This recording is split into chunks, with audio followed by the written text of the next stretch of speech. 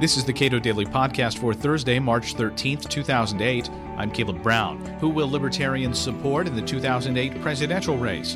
Cato Institute Executive Vice President David Boaz says he would love to talk about where the libertarian vote is headed, but in an election year featuring Obama, McCain, and Hillary, he just can't imagine where they'll go.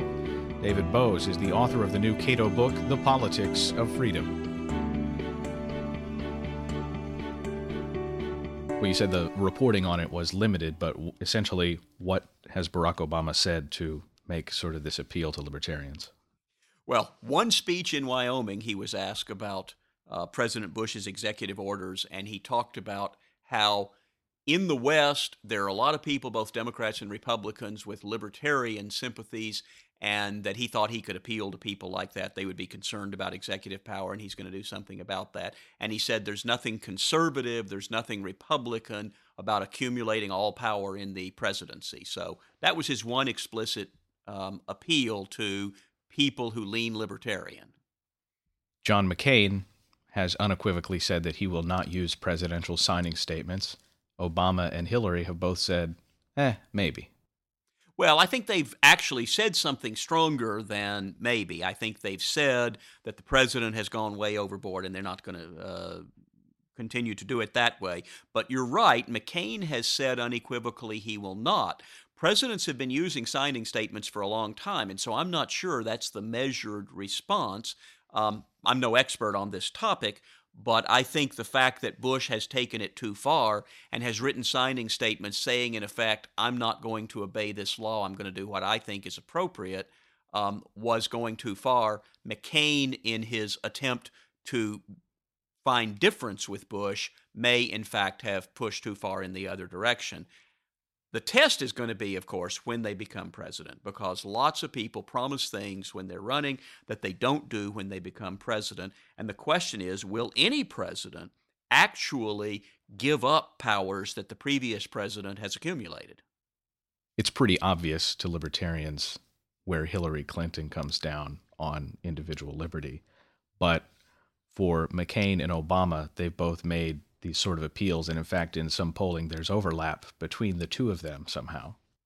Hillary has been strikingly ideological for 16 years. In my book, Libertarianism, a Primer, I quoted her a lot because she says things like, I'm a government junkie, and there is no such thing as other people's children.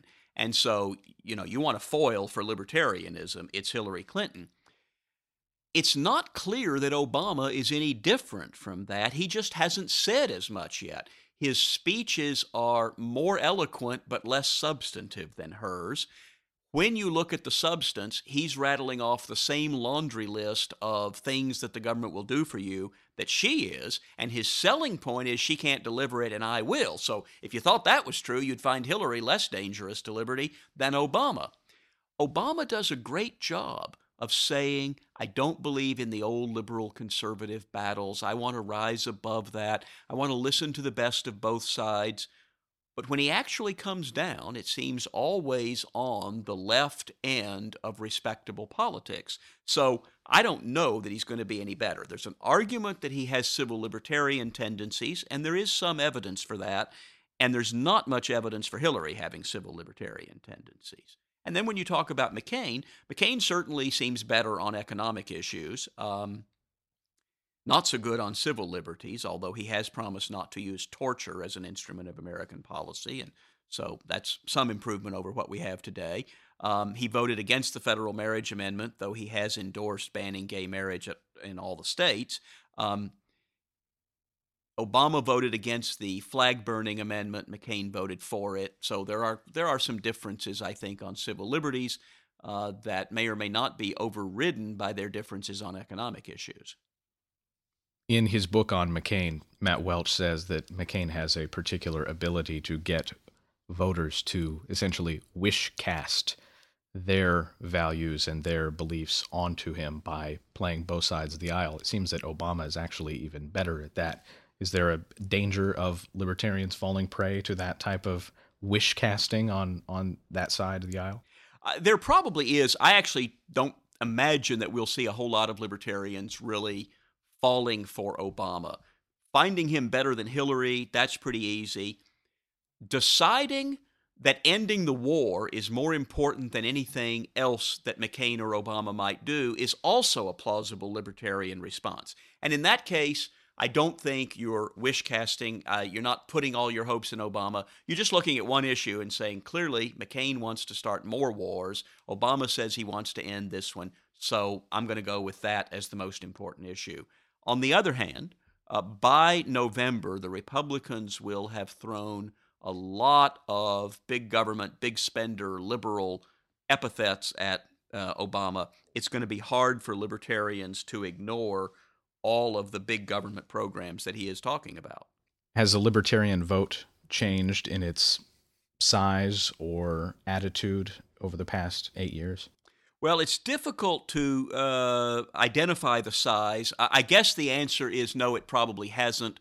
Different polls at different times show 15 to 20%, probably somewhere in there. This is, of course, people who we think are giving libertarian answers to questions, not people who say they're libertarians. So, yeah, we think that that has stayed about the same.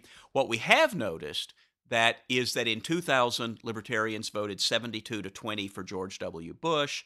By 2004, they were down to 59-38. So the margin narrowed a great deal. And by 2006, they were almost 50-50 between Republican and Democratic candidates for Congress.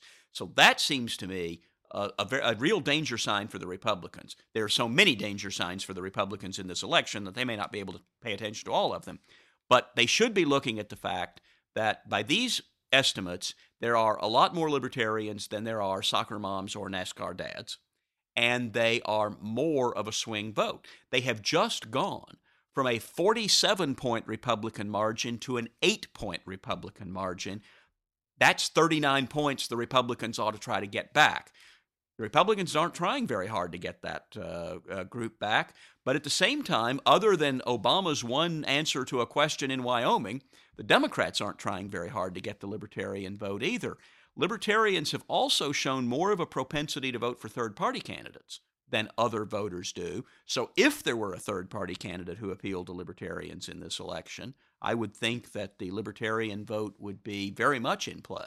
With a third-party candidate on the ballot who had some degree of appeal, wouldn't that make the candidates, McCain, Obama, or Hillary, actually make even a smaller attempt to go for those voters?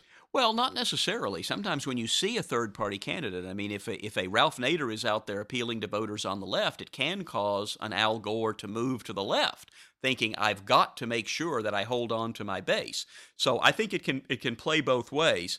Alternatively, they might decide I need to solidify my 1/3 or 40% and not go after the people who are moving to the third-party candidate.